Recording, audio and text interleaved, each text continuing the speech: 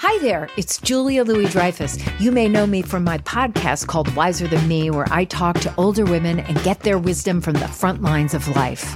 I was amazed by how many people told me our show made them look forward to getting older, which is why I'm here to talk about Season 2 of the show. Sally Field, Billie Jean King, Beverly Johnson, Ina Garten, Bonnie Raitt, just to name a few. All hail old women. Wiser Than Me Season 2 is out now from Lemonada Media. This is Merriam-Webster's Word of the Day podcast for Tuesday, December 27th. Brought to you by the new Merriam-Webster's Advanced Learners English Dictionary, designed for students and teachers of English as a second language. Learn more at learnersdictionary.com. The word of the day for December 27th is flagrant, spelled F-L-A-G-R-A-N-T.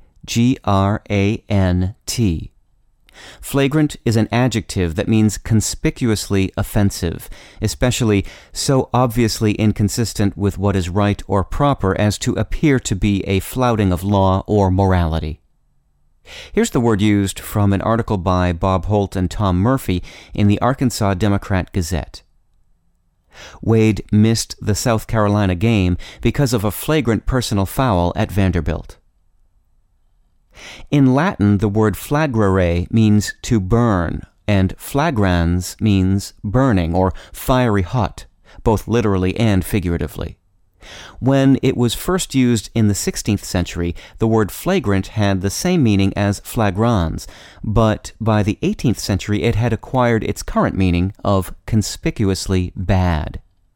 Some usage commentators warn against using flagrant and blatant interchangeably. While both words denote conspicuousness, they are not exact synonyms. Blatant is usually used of some person, action, or thing that attracts disapproving attention, for example, a blatant grammatical error. Flagrant is used similarly, but usually carries a heavier weight of violated morality, as in flagrant abuse of public office.